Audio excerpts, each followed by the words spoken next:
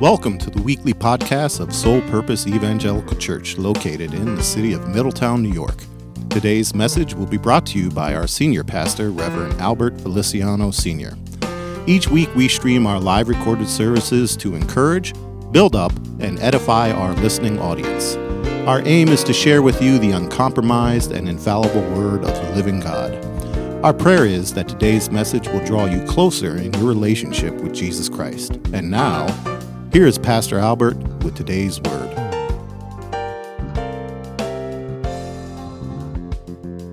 Saints of God, the title of the message this morning is A Successful Father.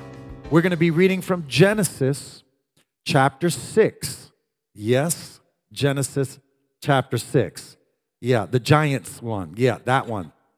Yeah, Genesis chapter 6, verses 1 through 9.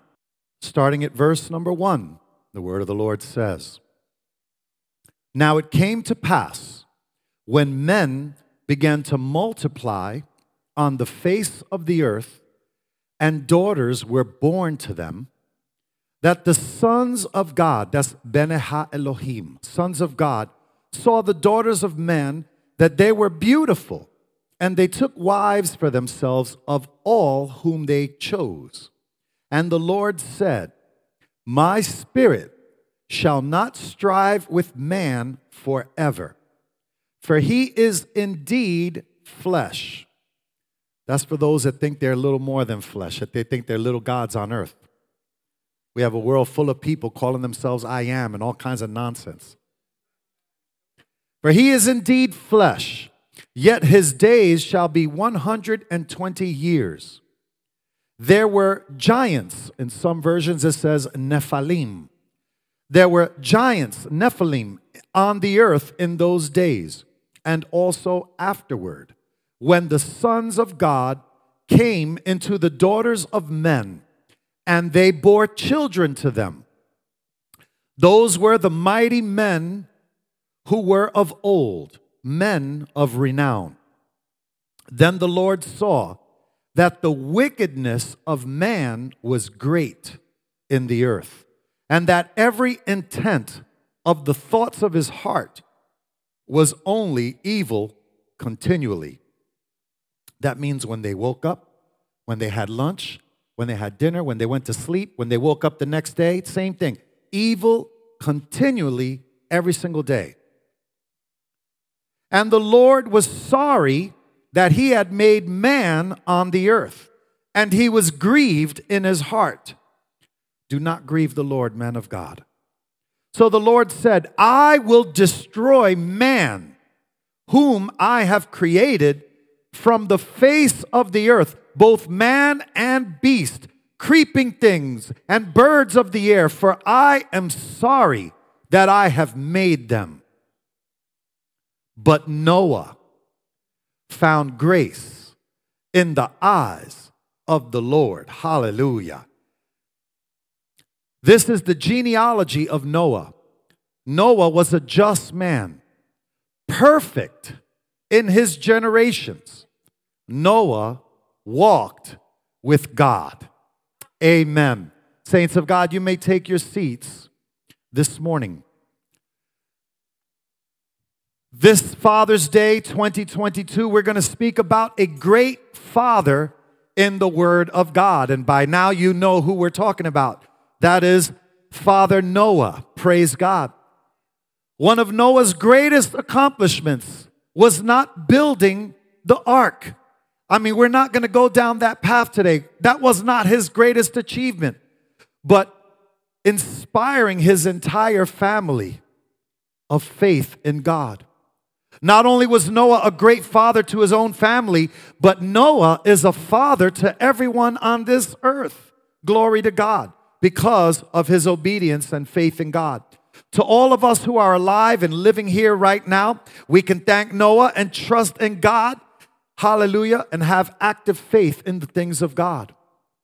Noah had to raise his family in one of the most difficult, evil, and wicked times on planet Earth.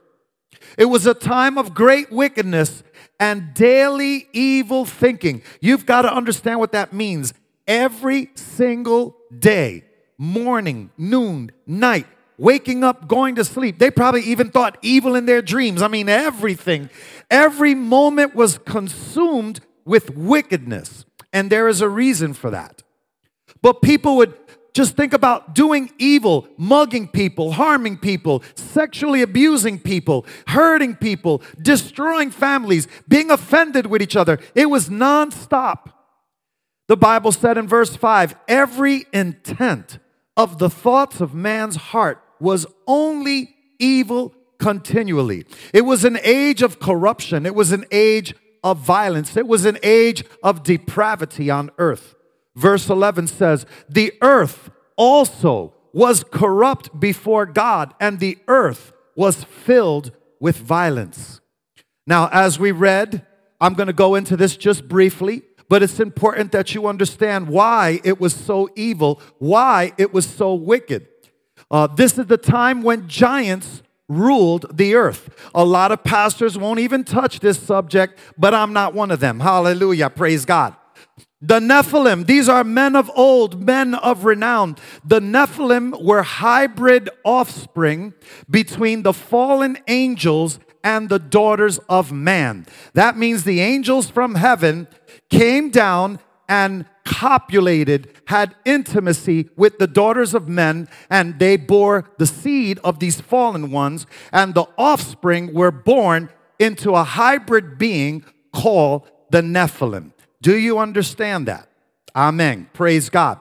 And these beings had the knowledge of the heavens. They had the knowledge because their fathers were the angels of the fallen angels that fell from heaven. And there's so many different people that say, oh, that's not possible because the Bible says that angels are genderless. Yes, that's true. They're genderless in heaven. But when an angel comes to earth, they could take on different forms. The Bible says sometimes you may be entertaining an angel and may not even know it. I can tell you stories of angels that were female, and angels that were male, and angels that protected people, and angels that guarded cliffs so that people wouldn't drive off cliffs. And I could tell you stories. And in the Word of God, we know it's true. Abraham met with 3 angels, right? And Lot met with angels, and they ate. And the men said, we want to know those men. We want to know them intimately. That means they were men. And if they had eaten dinner, then that means while they were on earth, they had a digestive system. And if they had a digestive system, that means they also had to expel whatever they ate. So that means they had the proper organs, if you will. Amen? I don't want to get too biological in here. Hallelujah. But I think 1 + 1 makes 2. Amen? I'm just saying. Hallelujah. But what happens is a lot of people think that this is a Mary Poppins fairy tale, Mother Goose stuff. But there is evidence, there is bona fide evidence of giants that walked on earth in those days. And everywhere you go, the scientists will try to discredit. And they'll say, there's no such evidence, there's no such evidence. Liar, because I have a whole bunch of evidence I'm about to show you right now. Just so that you know, these are the bones that have been found all throughout earth. I can't read the tallest one, but it looks like 30-something, right? 38 or 36 feet. 36 feet. There is evidence of a skeleton that has been found 36 feet. And then it goes all the way down. The guy right at the beginning, letter A, that's a 6-foot-tall man. Goliath was 9 feet tall. I think Goliath would qualify under the letter D, if I'm not mistaken.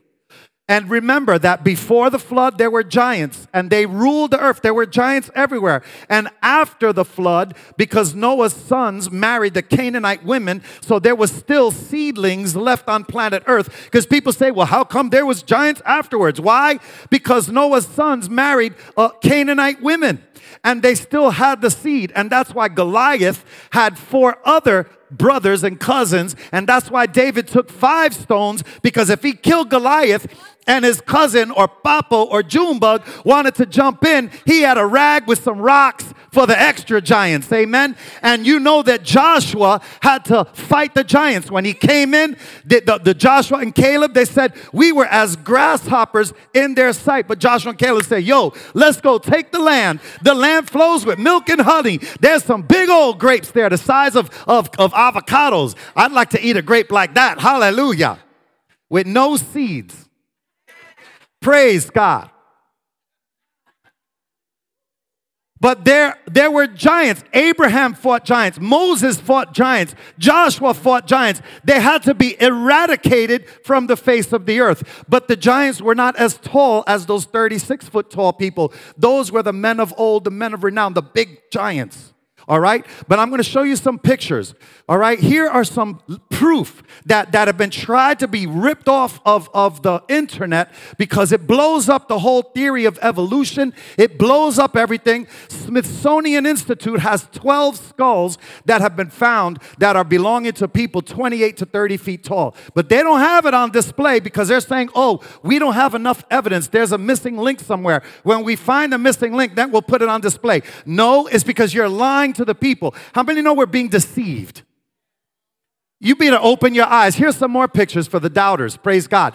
There's another picture of a guy that was digging up his lawn. He was going to put a pool in his backyard. And look at what he found. Amen. You've got people in China. You got people in Russia. You got people all over the world that are finding big giant skeletons. And then right away the army comes, the Navy, the Air Force, the Marine, the Goodwill, the Salvation Army, the United Hope. Hallelujah. All these people start coming in and getting the bones and hiding the bones. Okay? If you look at the comparison of the head, the size of the head to those people, you're going to see the length of that body. You're going to say, that belongs to somebody. It's got to be 20 feet tall. You understand? Look, there was a guy, I think it was in Michigan, and he was digging in his backyard, and look at the size of the femur. The femur that belongs to a human being. That's a human bone. And the man next to it, the man with the beard, looks like Grizzly Adams. Some of y'all know who Grizzly Adams was. Hallelujah. Some of my friends. Hallelujah. Us old timers, we know Grizzly Adams. That used to be my show. But Grizzly Adams up there is standing next to a human femur that's bigger than his entire torso and head combined. That's just a femur of a bone. Amen? So when you think about it, even underwater, they're finding bones underwater. They're finding bones everywhere. The scientists, however, look at this. They don't talk about the Nephilim because it's biblical. They don't talk about giants, but what they do talk about is what the History Channel calls the Anunnaki. And we got pictures of the Anunnaki everywhere. And they say the Anunnaki were aliens from heaven. They were aliens that came from heaven and gave all the Egyptians the knowledge of the pyramids and the knowledge of the masonry and all the other crazy stuff that they're into. So this is a particular image that many of us has probably seen in our history class. But you got a person sitting on a throne, supposedly the Anunnaki alien. But this person, if he stood up to his feet, would be about 30 feet tall. And those little people, those are actual human beings that were under them and under their lordship, if you will. Okay? So, here's some more of the Anunnaki. Isn't it amazing that they have, it appears to be 4 wings or possibly 6 wings? If you look at the wing covering his feet, and it's shaped like a wing in the carving, it must be 6 wings. If you go to the book of Ezekiel, they say the cherubim have 6 wings. Where did the Egyptians get that from? You understand? So were there giants in the land? Were there fallen angels in the land? Yes, there was. Amen. Were they aliens? No. Did they come in a spaceship? No. Michael kicked them out of heaven. That's what happened. And they fell on earth and tried to destroy the earth because this was the place that God's presence dwelt with man while Adam and Eve were on earth. It was disobedience that removed that from the land. Amen. But these are just some pictures. And now these Anunnaki, these giants, were wicked.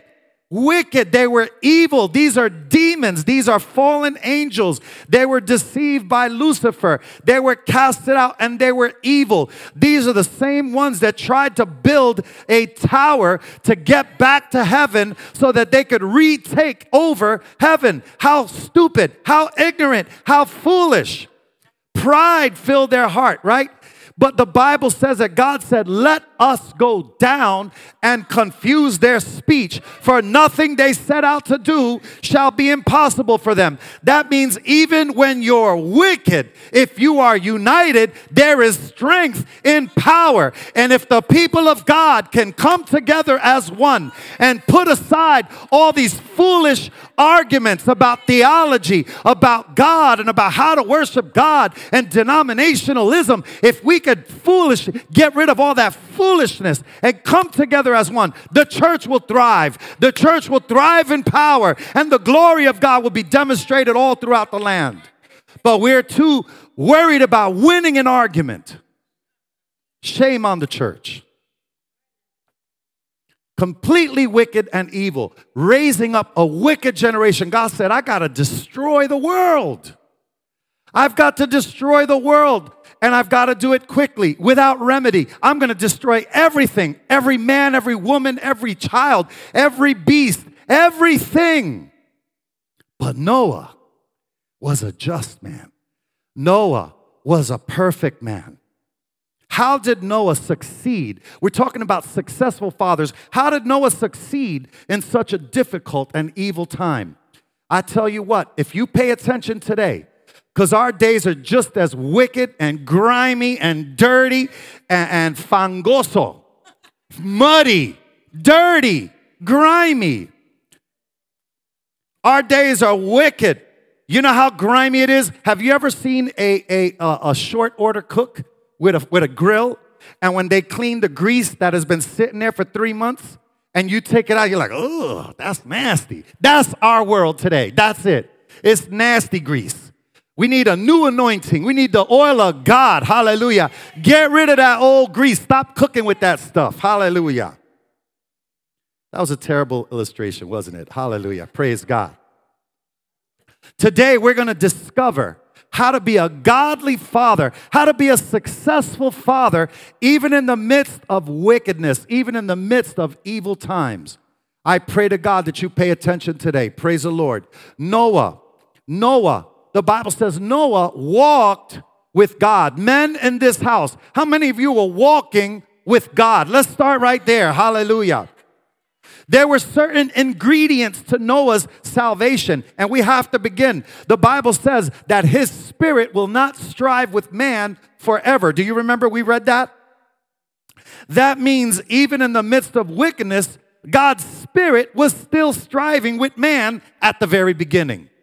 Amen. That means the Holy Spirit was watching over Noah, was watching over his family. That's why God knew he was a just man, because the Spirit of God was watching over him in the midst of wickedness. That means if you are walking with God and you are in the faith, that means God's Spirit is also watching over you. And the same way the world was about to be destroyed, God spared Noah and his family. That means pretty soon this world is also going to be destroyed. And God is about to prepare you, to save you, to sanctify you, and spare your entire family. Glory to God.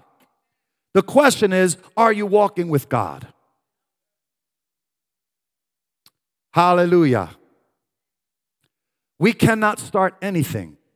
We cannot do anything without the Holy Spirit. That's a fact. Noah was a man who sought after God. Verse 8 says, Noah found grace in the eyes of God. That means long before the age of grace. Everybody's talking about grace, grace, grace, grace. Long before the age of grace, Noah found grace with God. You got to get that. I don't know if you see that. Noah found grace with God. That means unmerited favor, undeserved favor. Noah found grace with God in the midst of wickedness. Noah came to the faith. Noah trusted God. Noah heard the word of the Lord and he acted upon it. Glory to God. Listen to what Hebrews says. Hebrews 11:7, the chapter of the heroes of faith. It says, by faith Noah, being divinely warned of things not yet seen. I got to read that again because I don't want you to miss this. By faith, Noah, being divinely warned. I'll stop there. Divinely warned. How many times have you heard Jesus is coming? How many times have you been warned? How many warnings have you heard? You hear warnings every week in this house, at least twice a week. You are warned on a regular basis. Some of you say, why can't Pastor stop talking about the rapture? You know why? Because I'm warning you. Hallelujah. I'm commissioned by God to tell you the truth. Jesus is coming. Get ready, get ready, get ready. By faith, Noah, being divinely warned of things, listen, not yet seen, moved with godly fear, prepared an ark for the saving of his household, by which he condemned the whole world and became an heir of the righteousness which is according to faith. Hallelujah. Do you have faith to believe in what you're hearing right now? Is your mind saying, stop listening, don't worry? Or are you saying, yes, I receive it, Pastor. Yes, I receive the word. Yes, that's for me. Let me get myself together. Do you trust God? How about this? Even when you can't see him. We say we trust God. We say he's our Lord. You are my Lord and my Savior. But then he says, don't go there, and you do it anyway. Don't hang out with that hoodlum, but you do it anyway. You better let go of that floozy. She's no good. But you don't know. I'm going to change her. I got this. Don't worry, God. I got this. I know what I'm doing. Just step aside. Watch me work. Watch me do my thing. Because I'm Superman. Do you trust God even when you can't see him? Do you move with godly fear? Oh, the Lord said, sorry, I can't do that. I can't go to this place. I can't do that. I fear God. I fear the Lord. I'm not going to be moved by that, by this, by that. Nothing's going to make me break my walk with God, my fellowship with God. Listen to the words of Jesus when he was talking to the doubter. Thomas, because you have seen me, you have believed. But blessed are those who have not seen and have believed. Hallelujah. How many believe even though they haven't seen anything yet? Glory to God. Noah's relationship with God was perfect. The Bible says he was a perfect man. Why? It wasn't because he was sinless. Don't think that was only one sinless man. That was Jesus Christ. Do you know why Joshua was perfect? It was because he was wholeheartedly committed to God. He was unblemished. That means he didn't intermingle with the culture, with the world, with the giants, with the demons, with the imps. He didn't try to adhere to the laws, the demonic laws of the land that said, you got to call me by my pronoun. He wasn't going there. He didn't care if you laughed at him. He didn't intermingle. He didn't take stuff. I'll just keep it there, not to offend people. Thank you, Holy Spirit, for grabbing my tongue. Thank you, Lord. Faithful God, mighty God. You won't put me to shame, Lord. Thank you, Lord. God said that Noah was a just man. Habakkuk 2:4 says, behold the proud. His soul is not upright in him, but the just shall live by faith. Noah, perfect man. Listen to some scriptures about God, how he blesses you when you do his will. 2 Samuel says, God is my strength and my power, and he makes my way perfect. Hallelujah. Y'all ain't getting that one, huh? That was the weakest amen. Did you just hear what the word of God said? God is my strength. He makes my way perfect. When everybody says you're cray-cray, when everybody calls you names, God says, don't worry. To me, you're perfect to me. Your way is perfect because you follow my law. You follow me, and your way is made perfect because of me. And I'm going to give you strength to stay perfect. How about this? Psalm 18:32. It is God who arms me with strength and makes my way perfect. That means when they're saying stupid things at your job, oh, well, you can't work on Sunday because we need you here. What? Don't get me started. Yes, that made the message today. Hallelujah. It gets me up. It gets me tired when I got to deal with foolishness. If the Muslims can pray 5 times a day and you give them their right to pray, and you have our Jewish brethren, the chosen people of God, that don't work on Friday night and they don't work Saturday, and you give them religious exemptions and you observe their right and you give them all the Jewish holidays, but a person of the blood of Christ, the blood of Jesus, a son and daughter of the Most High God, wants to come to church and you're going to try to force them to go to church? Shame on you. That's religious discrimination. You got a court case. Hallelujah. Start fighting for your rights. Do you know the Constitution of the United States protects your religious freedom? It protects your right to speak your mind. And guess what? When they try to throw this stupid thing that they do, a separation of church and state, that's not in the Constitution. Thomas Jefferson wrote a letter to a court case, and somebody adopted that part of the letter and started saying it's part of the Constitution. Separation of church and state. Separation of church and state. Read it. Show it to me in the Constitution. It's not there. Know your rights, people of God. Stop cowering just because somebody says something. Do your research. Get an education. Start reading. Hallelujah. You know why people get away with stuff? Because we don't read. We don't follow up. We don't do no research. And we just do what they say, like sheep. Then we wonder why all these crazy things are happening. Can I get back to the message? Noah was a perfect man because he was just before God. His way, it wasn't that he was a sinner. Noah didn't want the best of both worlds like Lot and Lottie. Noah didn't teeter-totter on the seesaw of Christianity like many do. They're Christian on Sunday morning, but Monday through Friday, what?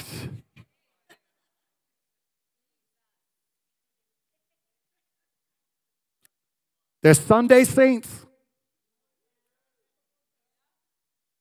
But Monday through Friday, only God knows. You see, Noah walked with God. You know why he walked with God? Because he was walking in the Spirit. Galatians 5:16, we need to know this.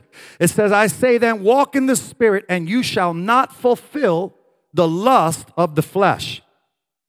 Now, if you're wondering how to avoid temptation, drama-lama ding-dongs, spiritual drought, the answer is walk in the Spirit. You know, when we hear the term the lust of the flesh, why is it that we always think of sexual immorality when we're thinking about the lust of the flesh? Yes, lust is often used to describe sexual deviancy, impulses, and perversions, but lust of the flesh is a broader scope than just sexual depravity. The lust of the flesh is anxiety, depression, loneliness, fears, all these other different things. These are the lust of the flesh. And if you're walking in the Spirit, you won't give way to the lust of the flesh, because the Spirit of God will be in you and will have lordship over all those things. If you're having trouble avoiding temptations and drama and all that other stuff, it might be because you are not in the Spirit. I must say something respectfully, but it's probably not going to feel good. Just turn to your neighbor and say, don't worry, a spoonful of sugar make the medicine go down. So tell them, the only thing is I don't got no sugar for you. Hallelujah. So if you got a candy, take it in now because it's coming. Pop a candy, a Jolly Rancher, a watermelon one for me. If you have one, throw it up here. Hallelujah. How about this? Before you go into the medicine cabinet to take your pill, how about picking up the Word of God? I said it.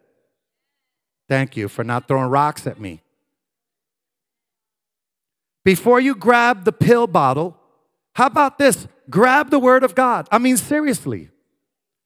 If you eat the scroll, it's going to give strength to your body, to your flesh. The Word of God is going to produce life in your body. Don't be so quick. I'm not saying don't take the pill. Pastor's not there. I'm not saying that. The Bible also says the medicine is in the leaf. I'm not against medicine. But before you take your pill, take the gospel. Before you take your pill, open up the Word and eat some gospels. Eat some scroll. It'll do the body good. Amen. It's better than a Flintstone tablet. It's better than the vitamin A through zinc. Amen. Read the Word. Get the Word in you and see what God begins to do in your body. Whatever you eat comes out. Whatever you eat, right? Garbage in, garbage out. My aunt used to tell me in Sunday school, garbage in, garbage out. Whatever you eat comes out. Whoever you hang with, the words that are spoken to you come out. If you got friends that are dropping F-bombs, this is why you're always talking to people and the F-bomb comes out. You go, oops, my bad, oops. It's not your bad. It's because you're around the environment. You put yourself there and it's come part of you now. That's why you have no control of profanity. Just saying. All right, you don't believe me. Check this out. What color is a flamingo? Wrong. A flamingo is really white. And sometimes gray. They're gray at birth and they're white as adults. Do you know what changes their color to pink? When they eat the brine, when they eat the shrimp, and when they eat the salty water where they go and they eat, what that does is it does something to the pigmentation and the feathers and the color of the body. And as they gorge themselves on food, their body begins to change. Did you know that? Hallelujah. So you are what you eat. If you eat a chicken, if you eat some swine, I'm kidding. I got some swine in the oven right now. Hallelujah. You are what you eat. If you eat kisses, you're a kiss. All right, let me move on. Hallelujah. Turn to your neighbor and say, eat the scroll. Hallelujah. When you eat the scroll, you begin to walk in clarity. You begin to walk with spiritual nutrition, spiritual discernment. Your eyes are open. Your ears are open. Everything becomes spiritual. When you see somebody, you begin to think in the spirit. You begin to pray over the needs. You don't just walk and say, hi, how are you doing? Yes, God bless you. How are you doing? No, hallelujah. You're saying, hi, God bless you. But in your mind, you're saying, in the name of Jesus, I bind you, Satan. Get thee behind me, Satan. You devil, I see you, Satan. I bind you in the name of Jesus. You got nothing on me. I'm covered by the blood of the Lamb. I'm washed. I'm blood brought. I'm redeemed. Hallelujah. And have a blessed day. God bless you. Take care. Peace out. Deuces. Father God, I pray over their family right now, their children. I pray that the husband, the wife, they all come to Christ right now, Lord God, as they blaspheme you right in front of my face. How dare they blaspheme the name of God right in front of my face? You see, you start discerning. You're not offending people. And you're not becoming so super spiritual that you're hitting them with a Bible brick. You know, the Word of God says this. You know, I heard you said that, sister. I heard what you said. And you don't know that that's a sin before God. You know, listen, that's why people don't want to come near you. The Bible says, let your conversation be seasoned with salt. Because if it's too salty, it's no good. And if it don't have enough salt, it's too bland and you got no power. It's got to be just right. Sabor.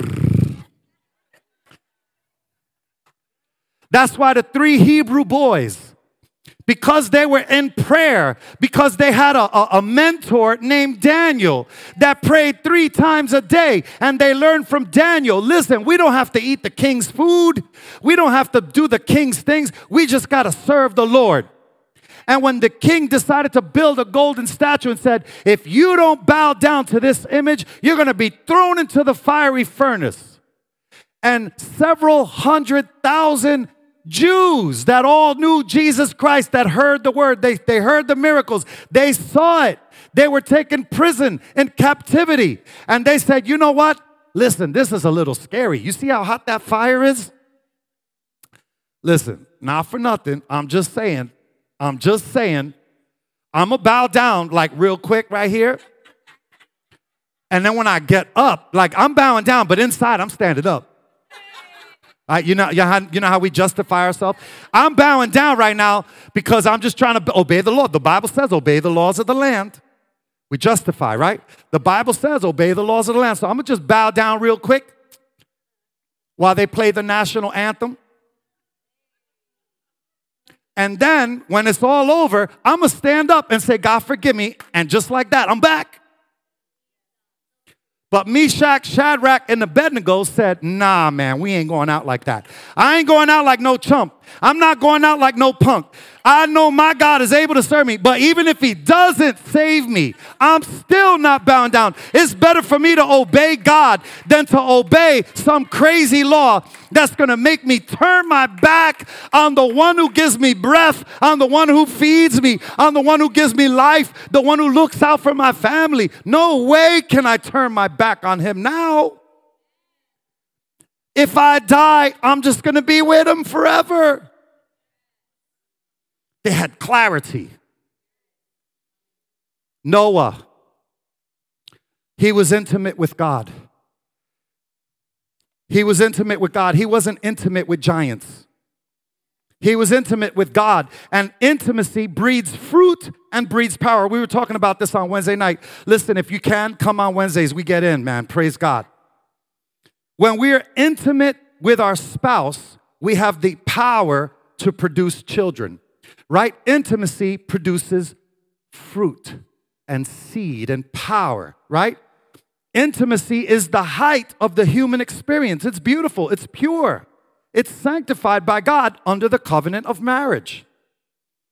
But let me tell you something. You cannot have intimacy without communication, without communion, and without contact.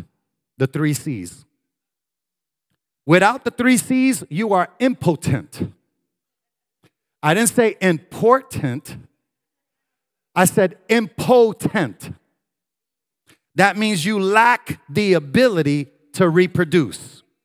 If you are not intimate with God, there is no fruit, there is no power, and there is no offspring of intimacy because of your time being with God. Y'all ain't hearing me, but that's okay. Some of y'all got that one. Some of y'all got that. You want intimacy with God, but you don't spend time with God. No communication, no communion, no contact. Some of you guys, the only bread from heaven, the only scroll you eat is right here on Sunday morning. And you write notes. It looks fancy. You got a notebook full of pages and writing, but do you open it up during the week? Do you go back and see if the pastor was telling you some jibber-jabber nonsense? Are you checking me out? Are you supposed to check me out? Because I'm a man. I'm flawed. You're supposed to check me out. Listen, are you not sitting under this teaching? So that means you're responsible for the teaching in your own household, in your own family. If you ain't checking me out, then you're not doing a good job. You got to verify that I'm correct. There's some of you that have said, Pastor, you was wrong there. Sorry. So, oh, you know what? You're right. Typo. I had a different scripture up there. I said, my bad. Forgot to change that. Thank you. I've been corrected. I got no problem being corrected. I'll try to make a joke out of it. So I was just testing you, but you passed the test. But I know I'm corrected. Hallelujah. Amen. Praise God. Moses, when he was intimate with God, something changed. The Bible says when Moses spent time with God, his face shone like the sun. He came out, he was so bright. They said, dude, you're burning me. Get a veil, cover this brother. When you spend time with God, you begin to radiate the presence of God off of you. You can't help but be in his presence and have the whole world affected by it. Some of you guys need to read Galatians 5 because it talks about the works of the flesh and the evidences of the fruit of the Spirit. And it says both of them are visible so that you know who you're dealing with. And you could always look at yourself as a mirror. The Word of God is like a mirror. And you could say, am I exhibiting the fruit of the Spirit myself? Or am I always flying off the handle, losing self-control? Somebody cuts you off, and you're like, what? Beep, beep, beep, beep, beep, beep, beep. And you're like, oh, Jesus. That came out of my mouth? I wonder what they're thinking of me because I got a fish in the back of my trunk, an ictus. I just lost my testimony. But you forgive me, oh God, I'm back.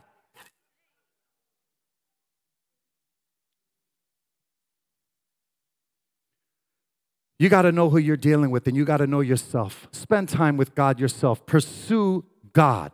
Turn to your neighbor and say, I know he's talking about you right now. Hallelujah. Praise God. God's character and his nature are the fruits of the Spirit. They're released through intimacy. God's power are the gifts of his Spirit, and they are also released through intimacy. God is omnipotent. That means he's all-powerful. Nothing is impossible. Psalm 29:11, it says, the Lord will give strength to his people. The Lord will bless his people with peace. Noah was perfect. He was declared righteous by God because he walked with God. To walk with God, saints, is normal. Everything outside of that is abnormal. Are you washed by the blood? If you're washed by the blood, you're normal. Men, stop walking in the world and walk with God. Noah was consistent with his walk with God. Turn to your neighbor and say, fathers, be consistent. Hallelujah. I charge you today to lead by example. How about this? Honor your word. Let your yes be yes and your no be no. Anything else is of the evil one. You know why it's important to honor your word? Because if your word is no good, then your name is no good. God honors his word above his name. For if his word is no good, then his name is no good. That means when you make a commitment with somebody, keep it. Honor your word. Noah was a witness. That means he was an evangelist. He was a preacher. Noah worked all day, rain or shine, and he preached at night. Let me start out by saying this. This is a good piece of advice for every man in this room. Get a job.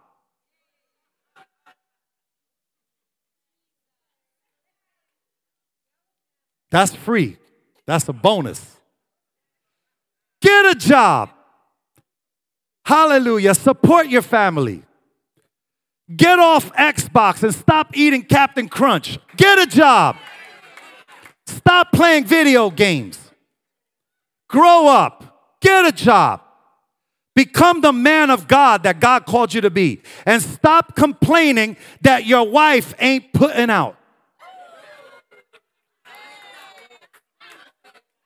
When your wife is out there working, supporting the family, because you're too busy playing video games.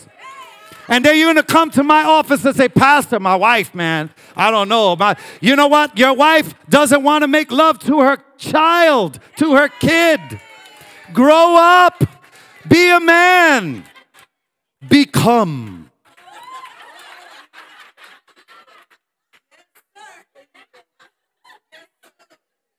And watch you get action. You know, there's nothing that turns a woman on like somebody who's paying the bills. Taking care of business. Hallelujah. Honey, here's some groceries. Praise God. Honey, here, the rent is paid. Hallelujah. Guess where I'm taking you today, boo? Honey, look what I brought you. Oh, Hercules, Hercules, Hercules. Hallelujah.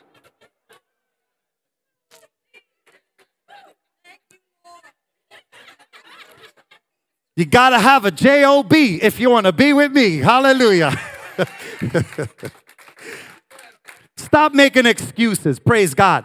Noah was a witness of God. He worked all day, and as tired as he was, he went out and preached all night. He had one message, and he preached this message for 120 years. You know what the message was? It's gonna rain.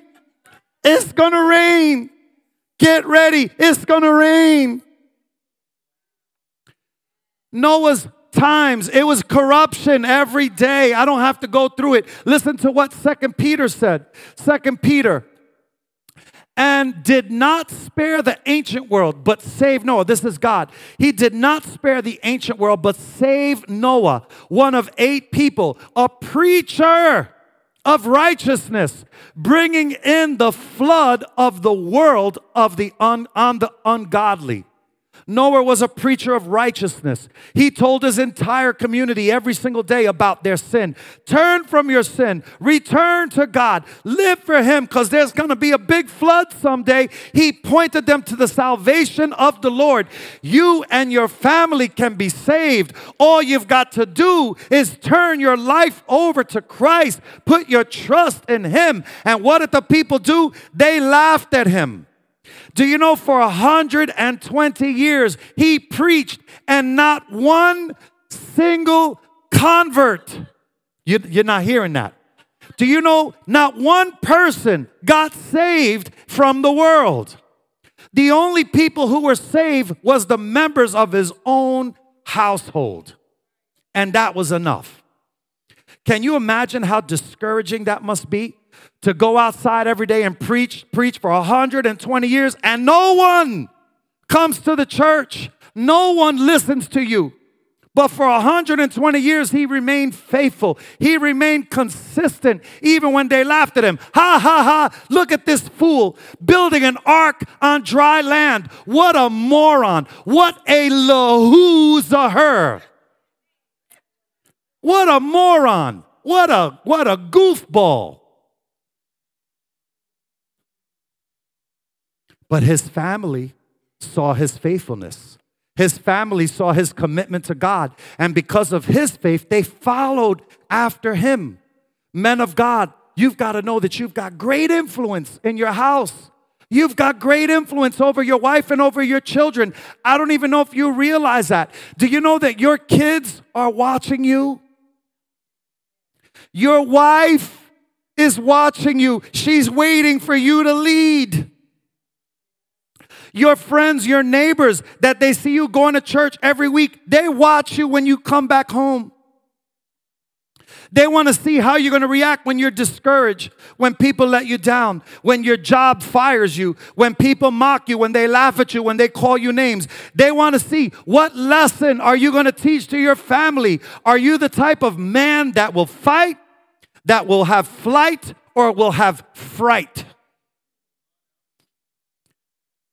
Noah, he remained true in his heart. If God be for me, who can be against me?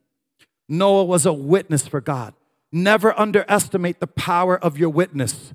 Listen, Daniel had a strong witness. He prayed 3 times a day. It was because of his witness that there was a sabotage. And many of you know the story. But Daniel, because of his prayers, he was sent to the lion's den. But he was not afraid because he knew. Why did he know? How did he know? Because he prayed 3 times a day. It was for that reason he was thrown into prison, into a den of hungry lions.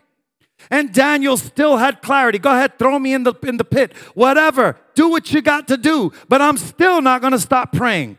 The Bible says, as was his custom. Do you know that right after he heard the law that was passed, that you have to pray only to the king? If you pray to any other God, you're going to be thrown into the den of lions. What did he do?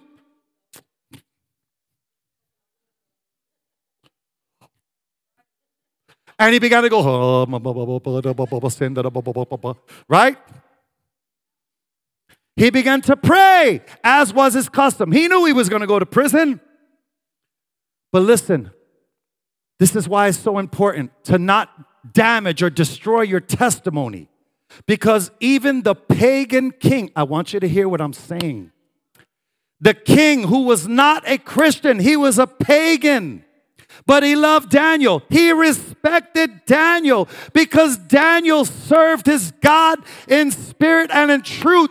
And even because of his great witness, the king, the pagan king, he said, the God you pray to, he will deliver you from the mouth of the lions. Do you know what it's like to have a pagan king saying, dude, listen, one thing I know, I don't know the God you serve, but the God that you pray to, yo, I know you and him are just like this.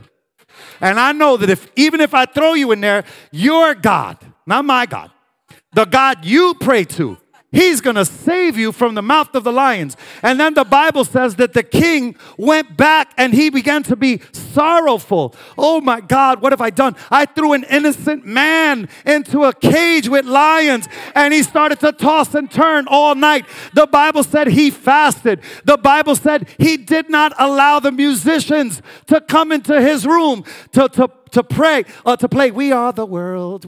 No music for me tonight. No music, no lullabies. I need to be in some kind of a mindset because I can't believe I just did this. The Bible says early in the morning, the king went to the cage early in the morning. Hallelujah. Listen, early in the morning, verse 20 of Daniel 6. He says, Daniel, servant of the living God, has your God whom you serve continually be able to deliver you from the lions?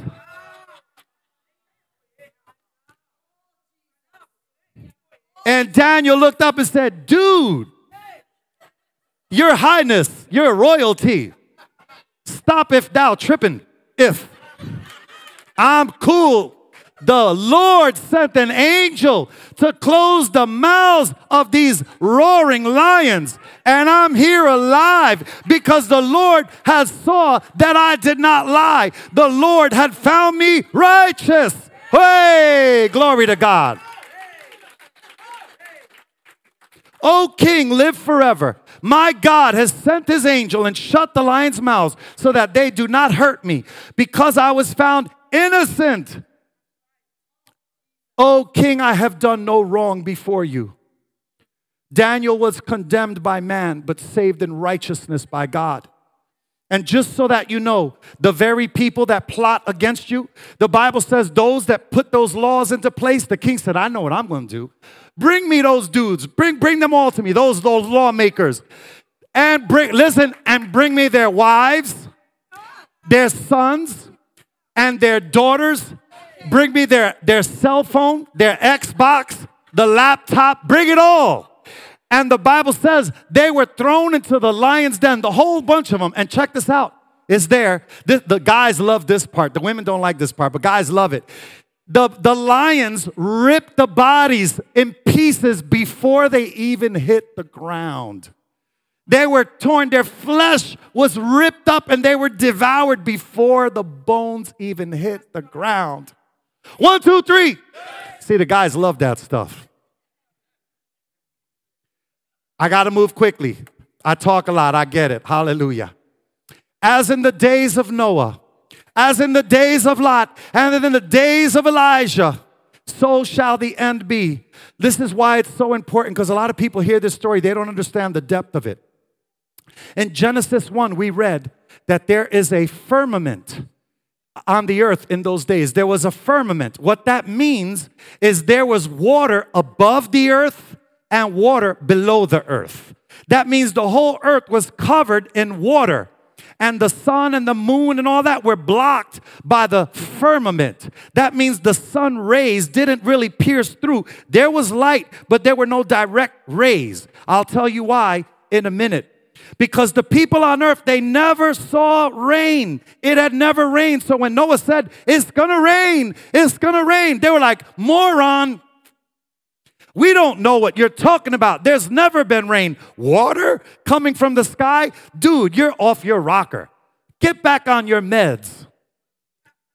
You're cray-cray. They never seen rain. You understand? Because the Bible says there was a firmament. I am of the opinion, again, it's not in the word, but this is my opinion, based on scripture, based on the knowledge of the word, that dinosaurs roamed the earth along with man during that time. And I believe, you know what killed off the dinosaurs, in my humble opinion? It was when the sun was now released in full rays, right? Because before the firmament, the sun was hidden behind all the firmament. But in order for you to have a rainbow, there has to be mist and there has to be sunlight. The first time we see a rainbow in Scripture is when the sun pierced through the mist and God put a rainbow in the sky as a promise to man. And I believe that the hides of the dinosaurs were not able to take the rays, and that's probably what wiped them out, in addition to the flood itself. Amen? But that's just me.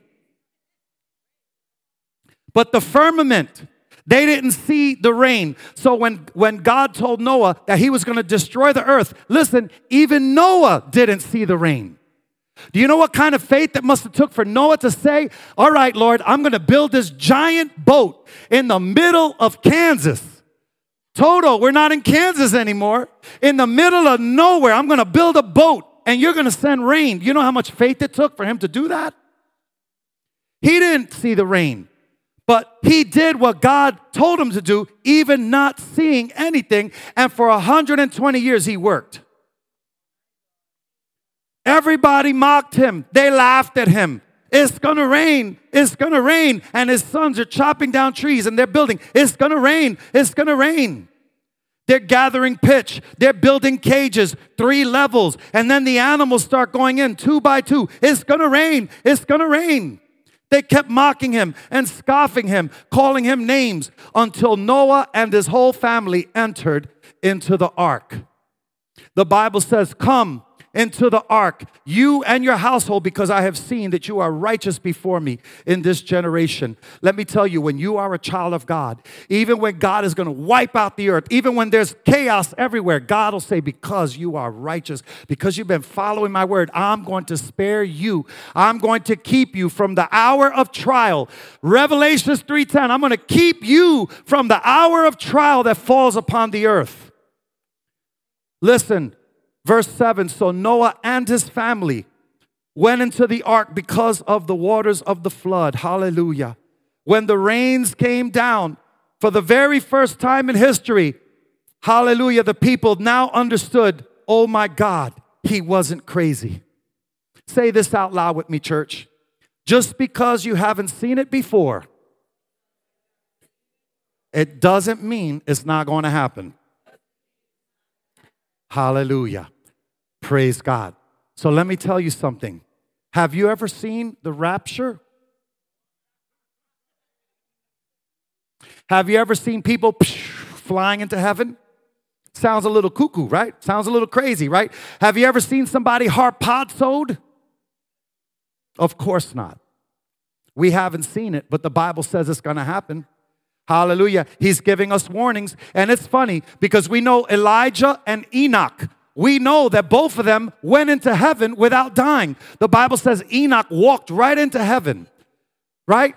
And he was spared from death. And we know Elijah was taken in the flesh by a chariot of fire and was taken into heaven. And the Bible says in the tribulation, which takes place after the rapture, Enoch and Elijah, the 2 prophets of God, are going to come back to earth, and they're going to do signs and wonders, and they're going to be murdered. And 3 days later, they're going to rise again, and everyone will be put to death. One day, we all have to die sooner or later. But God has them spared.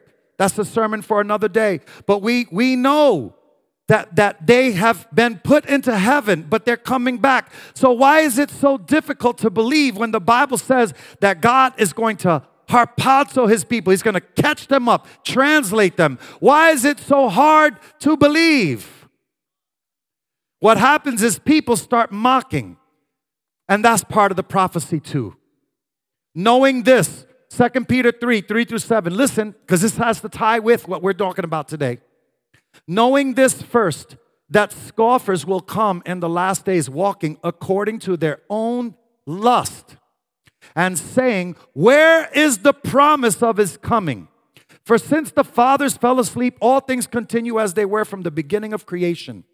For this, they willfully forget that the word of God of the heavens that were of old, and the earth standing out of water and in the water, firmament, by which the world that then existed perished, being flooded with water, But the heavens and the earth, which are now preserved by the same word, the same God that destroyed Noah's people back then, is the same God saying this now. Now preserved by the same word, are reserved for fire until the judgment, the day of judgment and perdition of godly men. This is the same word God gave back then to Moses, to Noah, is the same word that God is giving us today. He's saying, repent and come into the ark of safety. What is the ark of safety? The presence of God. He says, come unto me, all ye that are heavy laden and burdened, and I will give you rest. Come to me now, and let me spare you. I close, not yet. Hallelujah. This is my first closing. Praise God. Noah won his entire family. Noah was not an absentee father. This is important because this is the curse of our day, the plague of our day. Fathers are not around.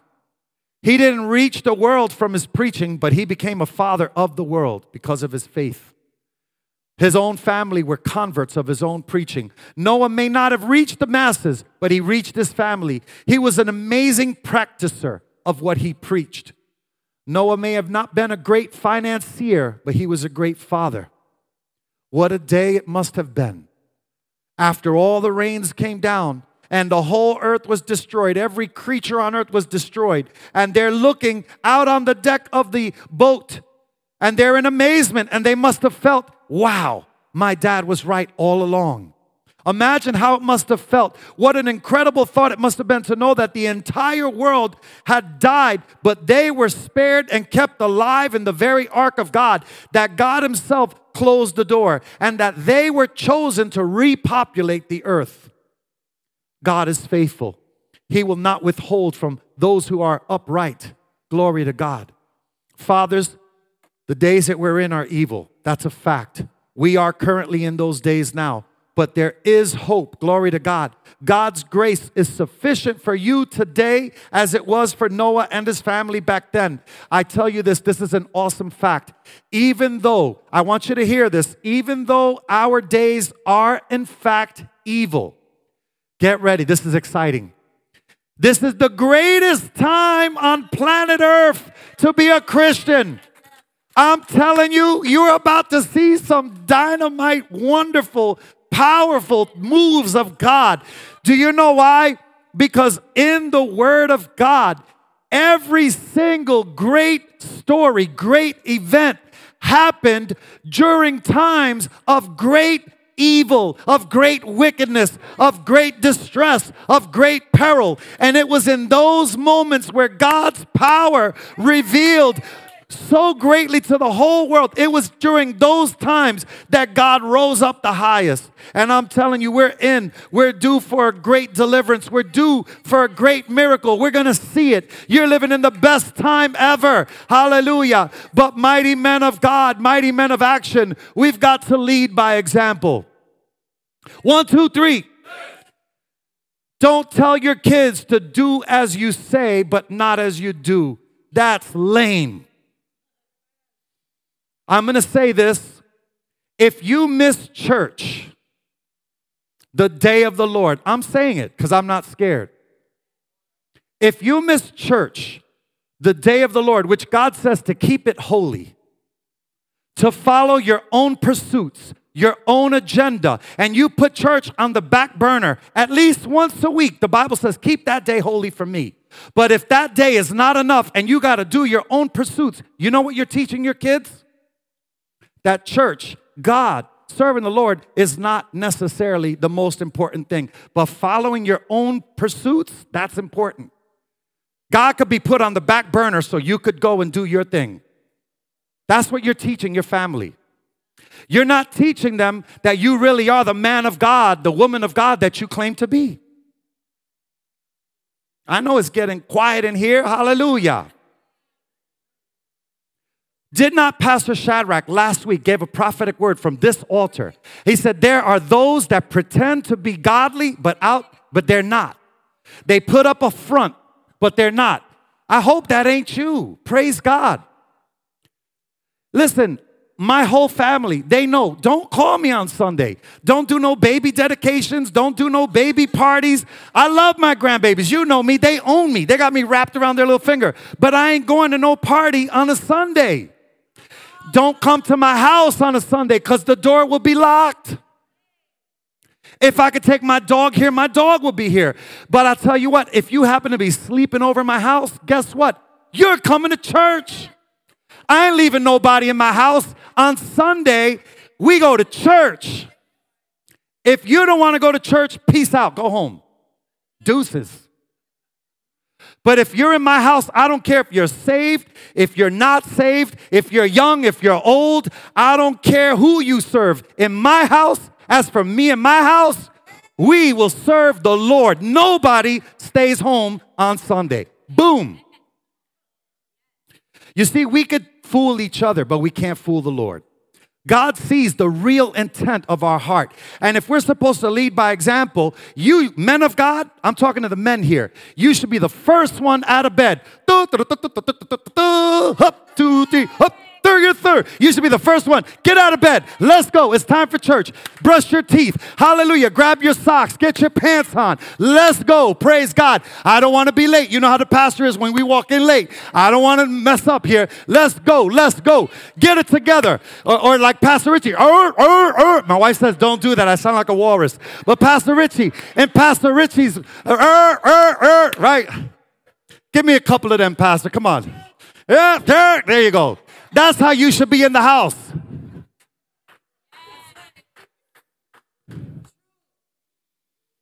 Resilience. The word resilience. You know what that word means? This means when you have failed, when you have done poorly, when you have led poorly, that means you could get back up and go, you know what, my bad, but that ain't going to be me no more. That means resilience is the ability to recover from great difficulty quickly, to get back into place. That means to be elastic, elasticity. That means to be stretched. Fathers, be resilient. Be accountable to God and your family. Maintain what you have obtained. To much is given, much is required. Manage your household well. Be a hearer of the word and a doer of the word. Preserve God's presence in your own home. Let your kids see you praying. Let them see you worshiping. Let them see you adore God. How about this? Monitor what comes in your house and what goes out of your house. Stop letting your kids watch some Disney demonic programs. Learn to submit yourself to the will of God. Fall in love with Jesus. If you can't learn how to submit to God, how is your wife going to learn how to submit to you? If you can't hold up holy hands before God, you're never going to be able to hold up your wife either. Your wife will learn submission as you submit to God. You want your wife to be submissive and to obey and all that, but you ain't submissive to God and you ain't obeying God. You got to lead by example. I know I ain't getting no amens. All right, husbands, I got you. Watch this. I got you. Husbands, love your wives. Ephesians 5, listen. Husbands, love your wives just as Christ also loved the church and gave himself for her, that he might sanctify and cleanse her with the washing of water by the word, that he might present to her himself a glorious church, not having spot or wrinkle or any such thing, that she should be holy and without blemish. So husbands ought to love their own wives as their own bodies, for he who loves his wife loves himself. Men, love your wife. That isn't easy for men. That's why God has to tell us to love our wife. Men would rather be respected. We don't mind being loved. Loved is cool. But respected is better. Amen? Can I get an amen on that, men of God? Right? That's why we don't like the love songs. We don't like love movies. We don't like all that fuzzy-duzzy stuff. Every once in a while, you might get us a date night flick if it's your birthday or anniversary. We might torture ourselves for one night. But if it don't have blood or guts or something, we ain't moved. But men, you got to learn how to love your woman. And you know how you do it? By loving God. When you love God, then you learn what love is because you receive love. And then you get to learn how to love your wife. And then your wife goes, oh my God, he's so good. He's my favorite. All right, praise God. Wives, I'm on you now. Praise God. 1, 2, 3. Ah, that was lame. Hallelujah. This one's for you, women. 1, 2, 3. There you go. I'm going to see if you say as one after I read this verse up here. Hallelujah. Let's see if you keep that same spirit. Hallelujah. Amen. Gentlemen, here comes. Wives, submit to your own husband as unto the Lord. 1, 2, 3. Hey, hallelujah. For the husband is the head of the wife, as also Christ is the head of the church. And he is the Savior of the body. Therefore, just as the church is subject to Christ, so let the wives be to their own husbands in everything. I'm not going too deep here because I'm sure the women are going to get alignment and authority this weekend. Hallelujah. But the woman came from the man, not the man came from the woman. Women are told to submit to their husband. Why? It is super easy for a woman to love her husband. Love comes automatic. It's autopilot for a woman. That's why God doesn't have to tell a woman to love their husband, because if they're receiving love, they know how to give love back. They're experts. But God said, women, submit to your husband. Now that is where the conflict happens. It's hard for a woman to submit to a man. That's why they need to learn submission. But they can only learn true submission by watching their husband submit to the lordship of Christ. That's the truth, men. It's on us. You want your wife to submit to you, you submit to God. That's how it works. There's no other way. That's the order of the home. I'm going to give you a couple of quotes. Fathers, manhood and Christ-likeness are synonymous. That means they are the same.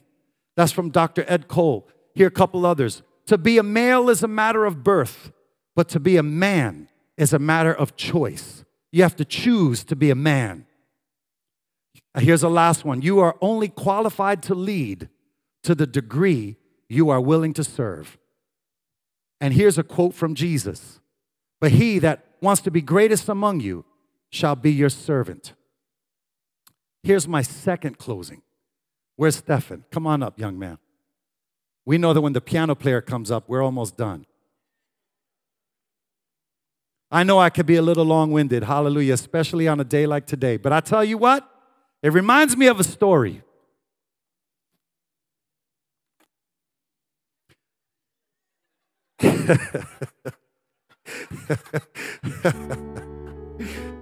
A pastor, don't play yet, brother. Hang in there, brother. Hallelujah. This is my second closing. You got to wait till the third closing. Hallelujah. A pastor went up to the pulpit to preach one Sunday morning, and he had a Band-Aid on his chin. And he apologized to the congregation about the Band-Aid and said, I'm so sorry about the Band-Aid on my face, but I cut my chin this morning thinking about my sermon today. And right then a voice from the back of the room called out and said, next time, why not think about your chin and cut your sermon?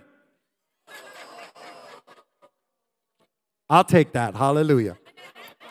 It reminds me of another story.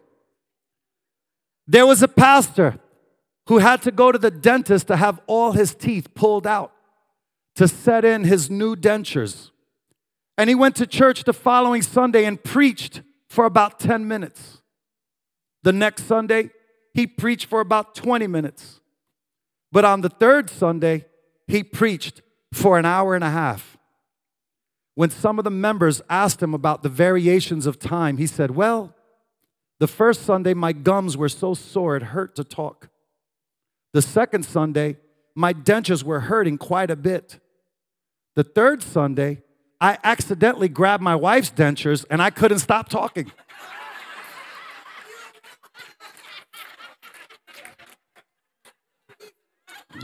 Hallelujah.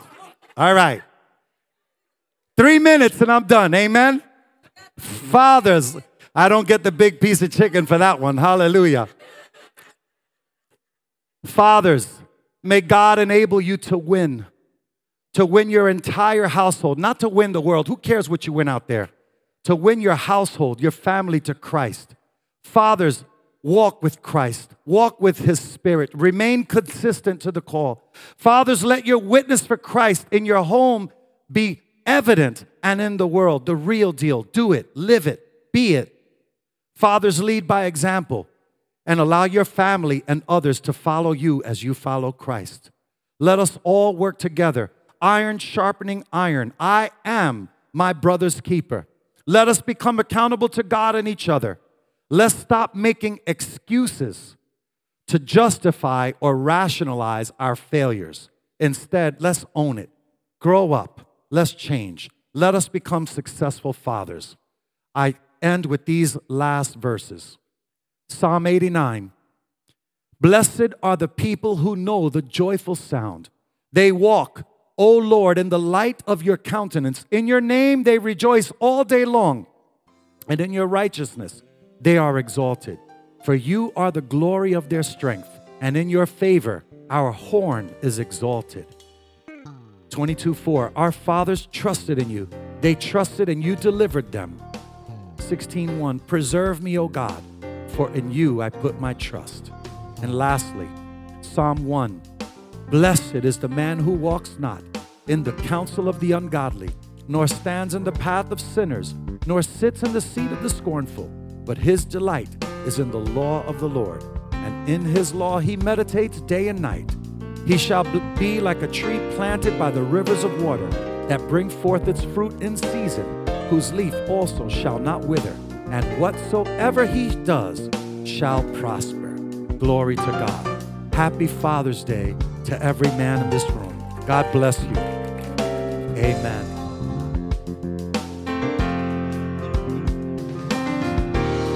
We are so grateful to God for allowing us the opportunity to share this message with you.